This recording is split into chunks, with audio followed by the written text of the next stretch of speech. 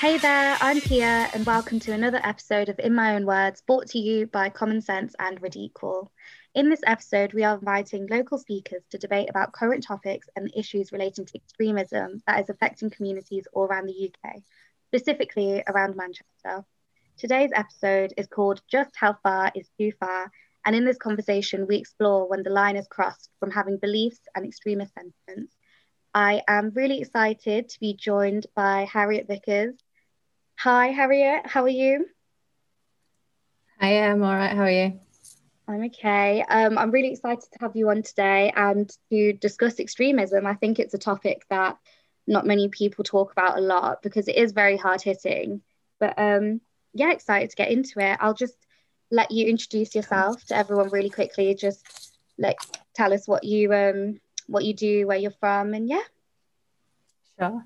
Yeah. I work for an organisation called the Tim Parry Jonathan Ball Peace Foundation. It was set up after an IRA attack, the Irish Republican Army attack in Warrington in 1993. And the parents of the two boys that died, Tim Parry and Jonathan Ball, essentially wanted to understand why such a thing would happen, what had led to it, and ultimately prevent it from ever happening again to anybody. And so they kind of did a trip of discovery, understanding obviously how all of this came about and some of the context, on the island of Ireland and the conflict that had been going on there for years. And they were inspired by that and wanted to do something really positive out of that experience and set up an organisation to essentially, explore why does conflict exist, what happens when it laps over into violence, and how can we, ultimately learn to live better together and more peacefully. So that's a really short version of that organisation. Much more to it. yeah, I think so. Yeah, definitely. You're from Manchester as well, aren't you? And you work in the city of Manchester, I believe. Mm-hmm. So I live in Manchester now. I'm not originally from. I'm from slightly south of Manchester, but Manchester was always my closest city, and I'm a Manchester United fan and all of that sort of stuff. So I have a close affiliation with it. But yeah, no, we've done quite a bit of work historically in Manchester, and are continuing to do some work. So yeah, that's my connection with Manchester. That's brilliant. But to get straight into it then, I think the first question of what we were looking at is, what does it really mean to be extreme?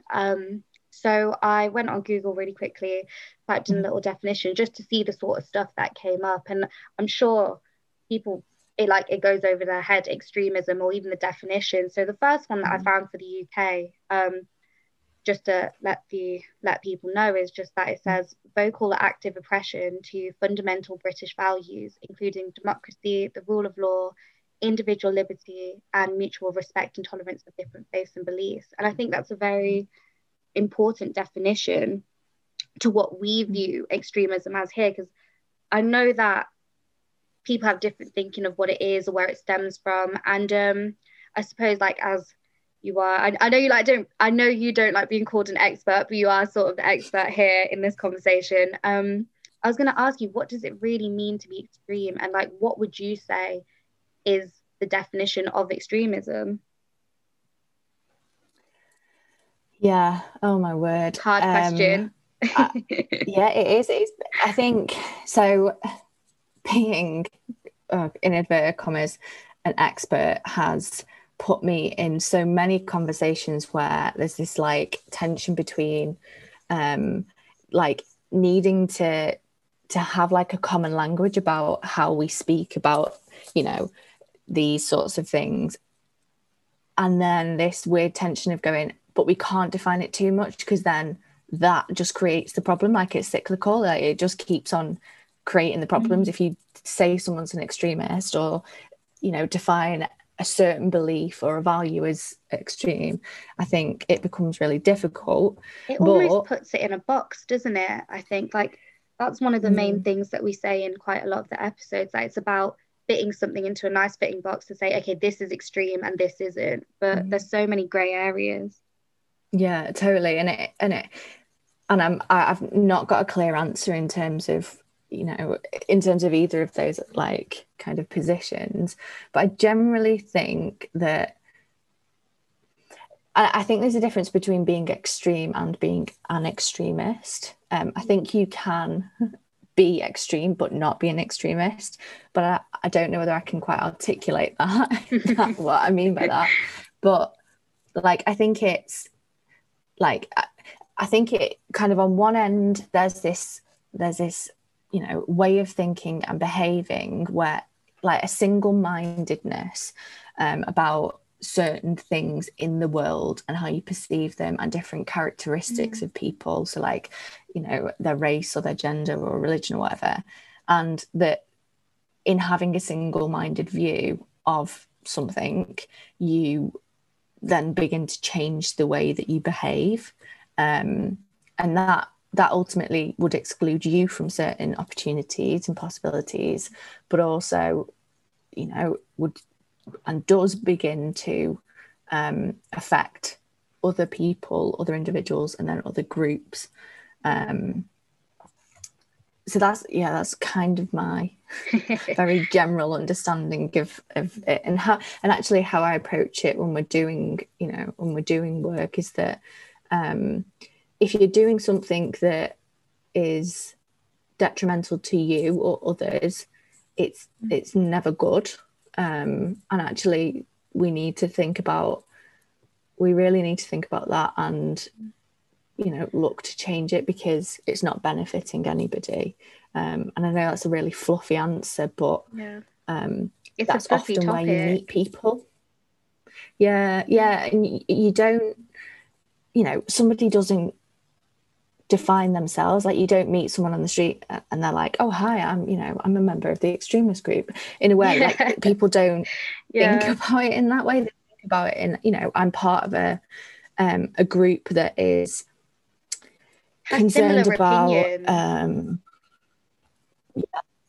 say that again, sorry, like has similar opinions, I was going to say, as in like you don't think problematic thinking because you are in a group where you've been told this is the right way, or this is a good way to think about something, or this is like the righteous way, for example, or, you know, the most moral thing to do. And I think it does go back to what you said about everybody does have different thinking of things. That's just human beings in general. Like in psychology, we do. And we all hold problematic beliefs to someone else. That's the thing. No one's ever got a perfectly wholesome belief. I think it's acting on it, on an extreme belief, when that action, that's like the next step in when extremism is really born, almost. Yeah, exactly. Everyone's kind of understanding of the world is totally generated by how they have experienced the world, and, you know, everyone will to a degree hold a slightly problematic viewpoint on some aspect of life, but the word problematic, to me, I interpret it as there being a problem, therefore we have something to solve or to work through.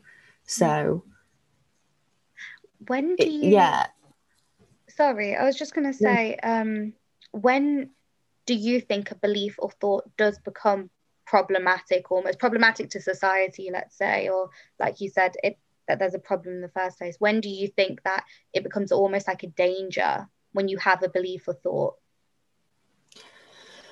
I think it's in that space where you begin to change your behavior because of you know, that you begin to that you changed the side of the street because somebody in a young person in a hoodie is walking on the same side of it, and you have come to believe through your experience, and that's such a varied experience, that a young person in a hoodie means that that they're a danger or something like. Do you know what I mean? Like stereotypes.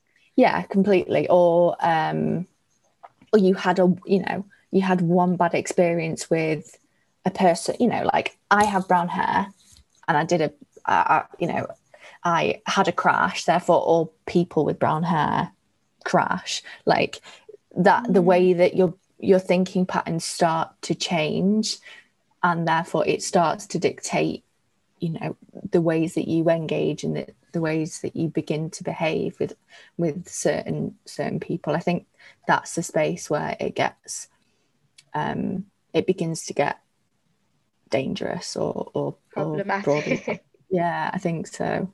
It's like you said with the categorization, if you start labeling people into different groups, and let's just say like a real threat of in the media, we've had a lot of issues with, Asians and Muslims being labeled as terrorists just straight off the bat, just because of what they look like. And they may not show any, like, I don't know, any, signs of it whatsoever, but just alone on their looks, they've got a certain label. And I think it goes back to, it's funny because in the last episode that I did, we were talking about echo chambers. And it's funny because we spoke about that whole, when you're with a group that has similar thinking and similar thoughts, and then you start labeling everybody else as others, like they're not part of your little group whatsoever, and then that becomes dangerous. And I think it relates to this, where extremism is born, because you see everyone else almost like an opposition rather. And if one person in your group has had, like, let's say a bad experience, that spreads to others, and then that's it, you're labeling one person in their community or their group of people as extreme, or as problematic, or even radical almost. Yeah. Well, yeah. The word radical is fascinating too, in that that in kind of current, not debates, but like the way that we interpret radical at this point in time, I think is very is almost synonymous with the process of radicalization. And I think you can have, or I don't want to get into there's good specific radicalization, there's bad radicalization. You can be a good radical and a bad radical, or but like some of the, Manchester, we were talking about Manchester, that it prides itself on being a radical city because it led on social justice and gender rights and all sorts. So I don't want to say that there's good extremes and radicals and bad extremes and radicals, because that's the whole sticky situation. But there is, you're right, like you said, obviously I know you don't want to get into it, but it is true that there are good kinds of radical. Like, in a sense, there are situations where people have been extreme in their thinking, but it's led to protests that are good, and led to situations where the outcome has been, I don't know, benefited society almost. And I think it's like you said, we dance around the word, we automatically think extremism, radicalization, bad, but there are some, like you said, good situations where it has been birthed, like especially in Manchester, a very, it's a very diverse city as well. And there's a lot of different people with a lot of different thoughts and opinions, and I think that is a good thing sometimes. I mean, all the time, but yeah, mostly it's good, and it only serves to add richness to people's experience. But there are certain communities and people that feel that the pace of change in diversity and everything is excluding them, and I don't think we can not pay attention to that, because we have to. Like, they are people that share our our communities and society. And but it's like, do you know what I mean? Like, there's huge fan of diversity. Like I said, it only adds to your experience, but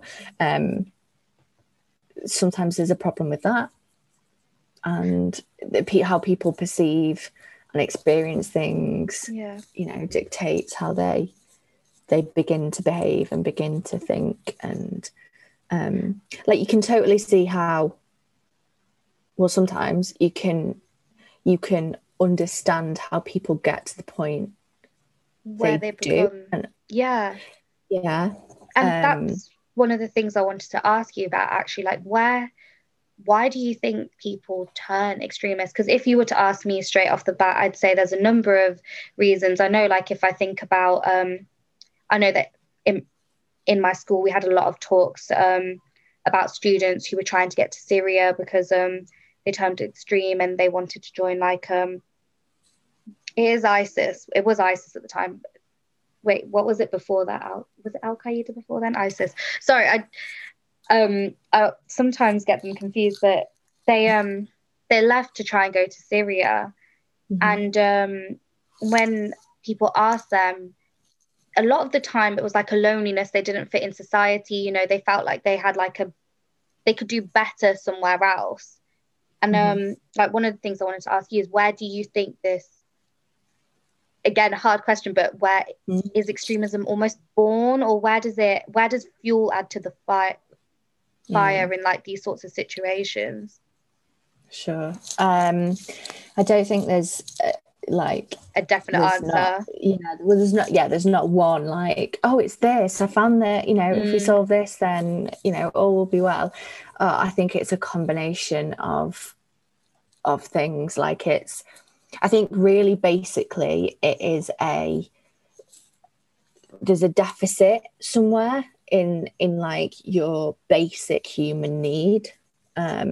So your need to feel belonging, you need to, you know, have a strong sense of identity, alongside all of the like really basic stuff, like needing to eat, needing to have housing, do you know what I mean? Like, all of those really super basic ones.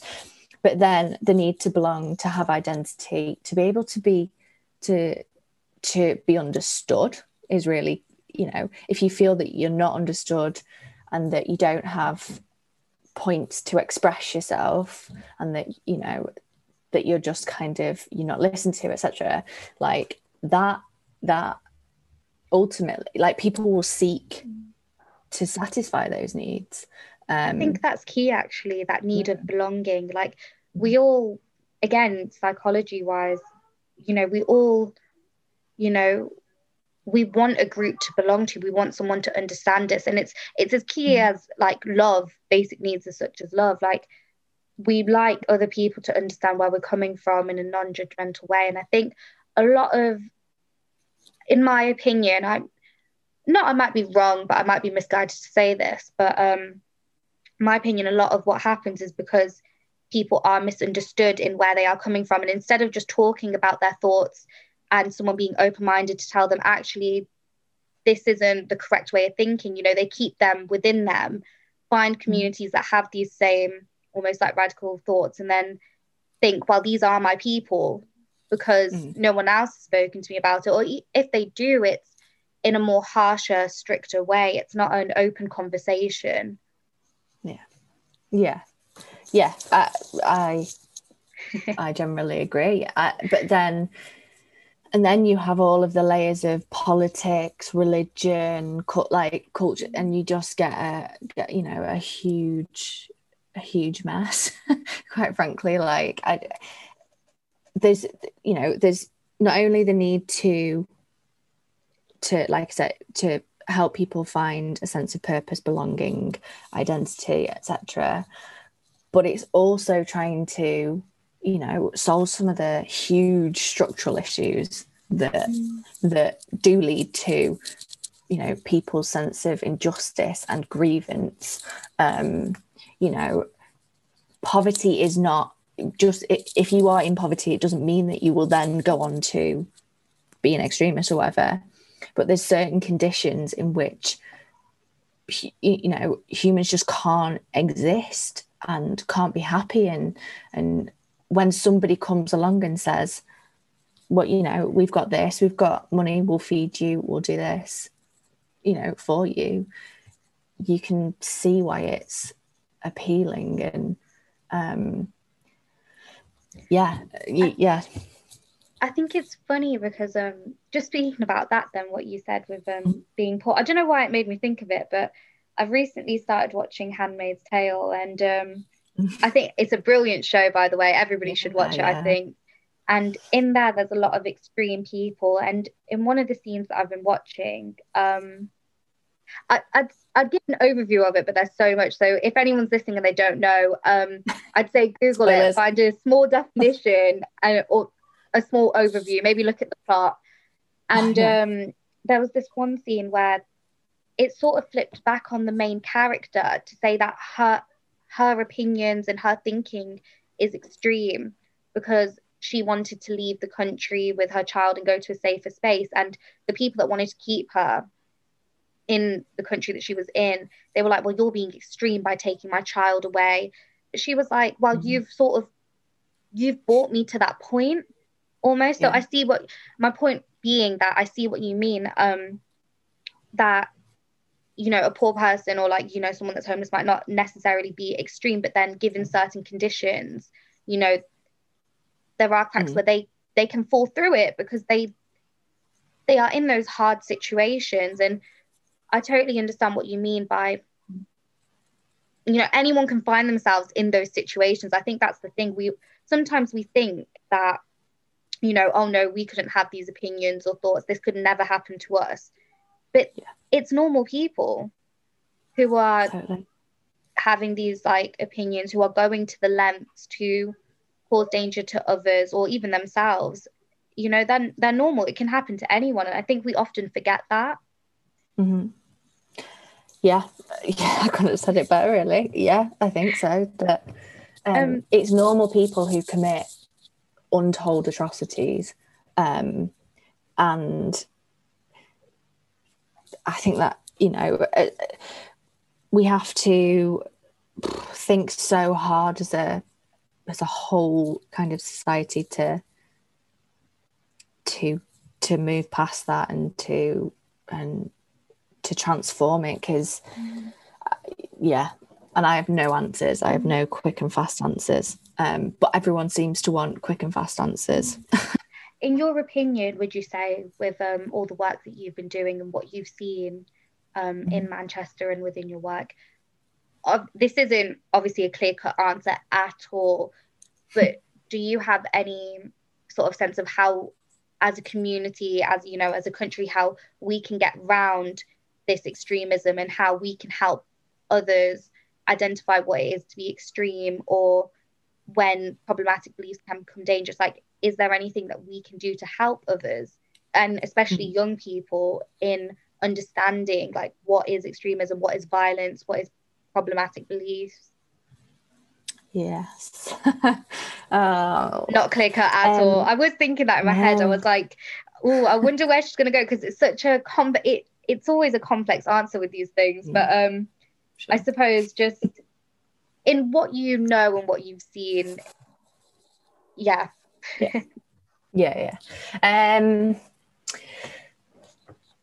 What can we do? I think ultimately it has to start quite early in society, which means early with people.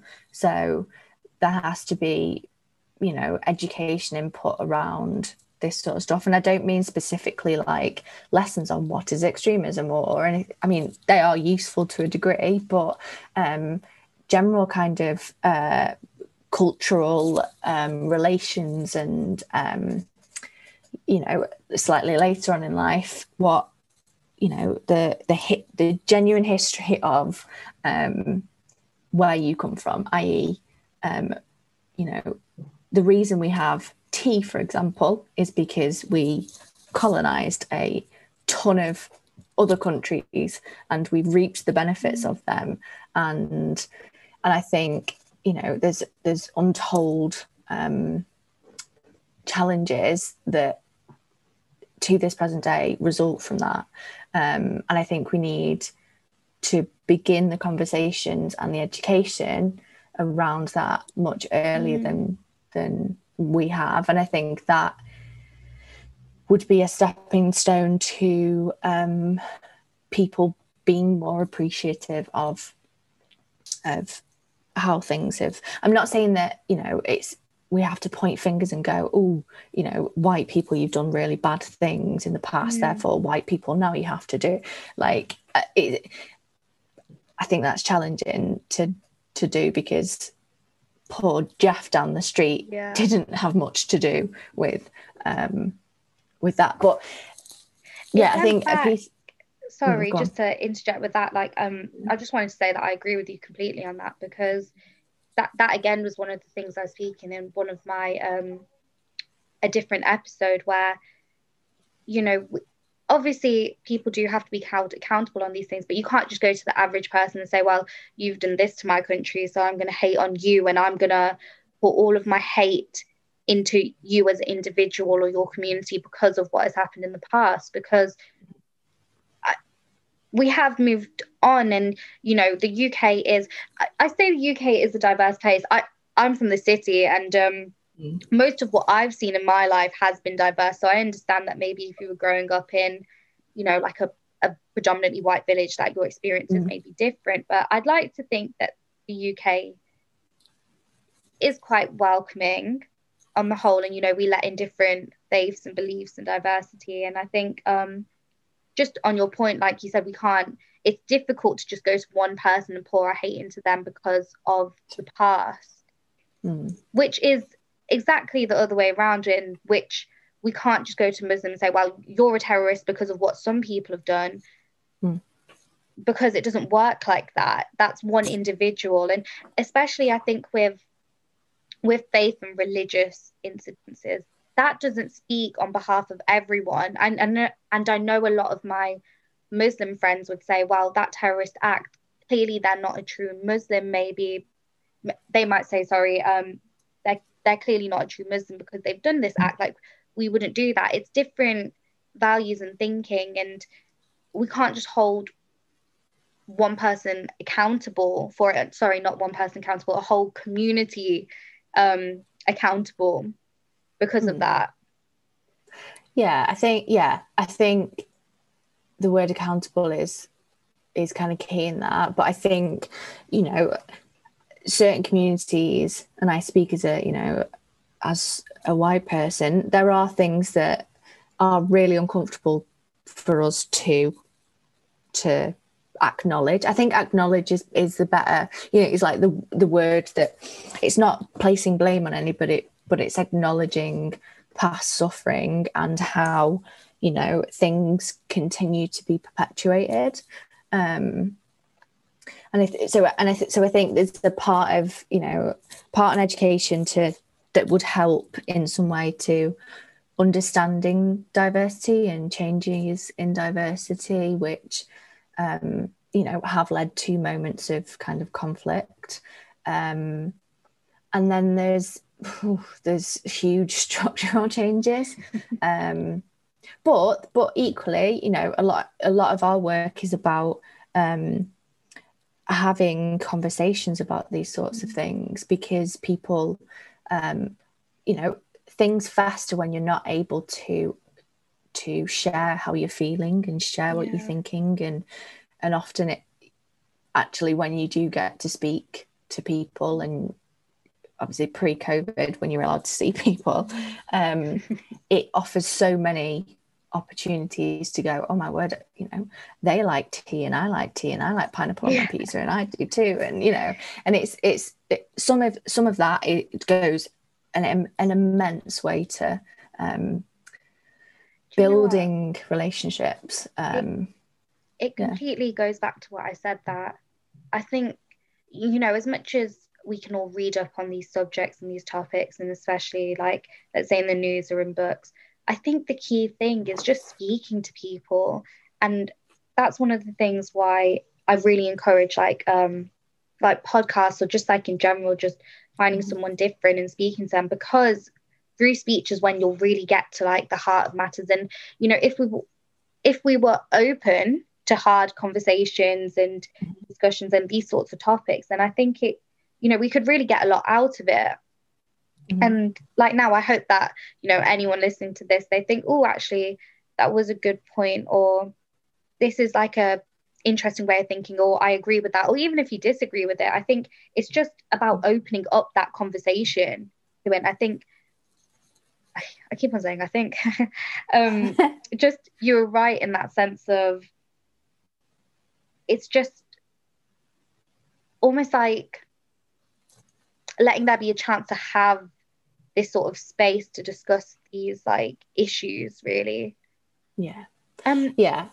Sorry, just going back to your point that you said you would like to see structural changes. I know that we are nearly nearing the end of our session, but I just wanted to ask you in particular, what structural changes would you like to see on these issues? And we have a lot of pressure on things like knife crime at the moment. We're still with radicalization and extremist thoughts in a lot of different cultures and areas. And what structural changes do you think you'd like to see, or have you thought about it? Yes. How long have you got? No, I'm joking. If you can fit into a minute a minute or two. I understand that it's a really big topic. Yeah, it's a whole manifesto now. I think more needs to go into education. I think we need to pay greater attention to that because and I don't mean like on exam results or anything like that, but kind of making education as accessible to everybody as possible, and people getting the same experiences and opportunities through that. I think there's I don't know whether you'd call this structural, but I think there's certain foreign policy points that we've made a misstep on politically that have had huge ramifications, for communities here and around the world, obviously. But yeah, so change it. Oh, gosh, what else? There's got to be something on wealth equality as well. I think because like I said, poverty is not a determinant of you being an extremist in any way, shape, or form. But we have to address some of these really basic things, like people being able to afford to eat, and people, being able to afford a prescription or something like that. Like these are just such basic things that we're really struggling with in this country, I think, at the moment. And I know it's exacerbated by the pandemic, but it existed before it. I know there's been quite a controversy about UNICEF basically starting to do program work and deliver food packages in the UK. And traditionally, UNICEF is an organisation that works in conflict affected countries or transitioning countries or something like that. Internationally. But it's needed. Like, we are working, for example, in some of the most deprived areas, and there's just such a basic need for the basics. And I hate saying that, because we shouldn't just be talking about whether somebody can afford to eat. We should be talking about, are they fulfilled in life, and are they able to have all of the things that I have access to. And like, we shouldn't be limiting people to whether they have a house and have food on the table. We should be saying, what are they doing creatively? How are they able to be a part of their community and whatnot. But that's my quick and fast. No, I was going to say I 100% agree with you, especially with the wealth thing. And I think we almost forget, like, we are considered by others to be a very wealthy Western country, and to see, I think it almost does hit you when you do see, like, or hear about people that are struggling to put food on the table in this country, or struggling to afford rent and things like that. But I'd go into it more, but we're running out of time a little bit. But just to end it on that, I totally agree with your points that you were saying. Thank you very much for coming on to the show. All of your points have been very insightful, and it's made me think about a lot. So I hope it's made everybody that's listening think about a lot, because I've been sitting here and I've been like questioning what I've been saying, and think about what you've been saying, and it's been a very good topic. I've really enjoyed it, and chat. Yeah. Like you said, they're really important. They are, and I hope people go on to have more chats about this in their communities or their friend groups and stuff. I think that's how this sort of thing works. It's like a cascade effect. But on that note, I will end today's session. Thank you to everyone for listening, and thank you very much to Harriet for being here. It was really lovely to have you, and I will be back with another episode soon. Thank you very much. Thanks so much. Thanks for having me. It's been a pleasure. Bye. Bye.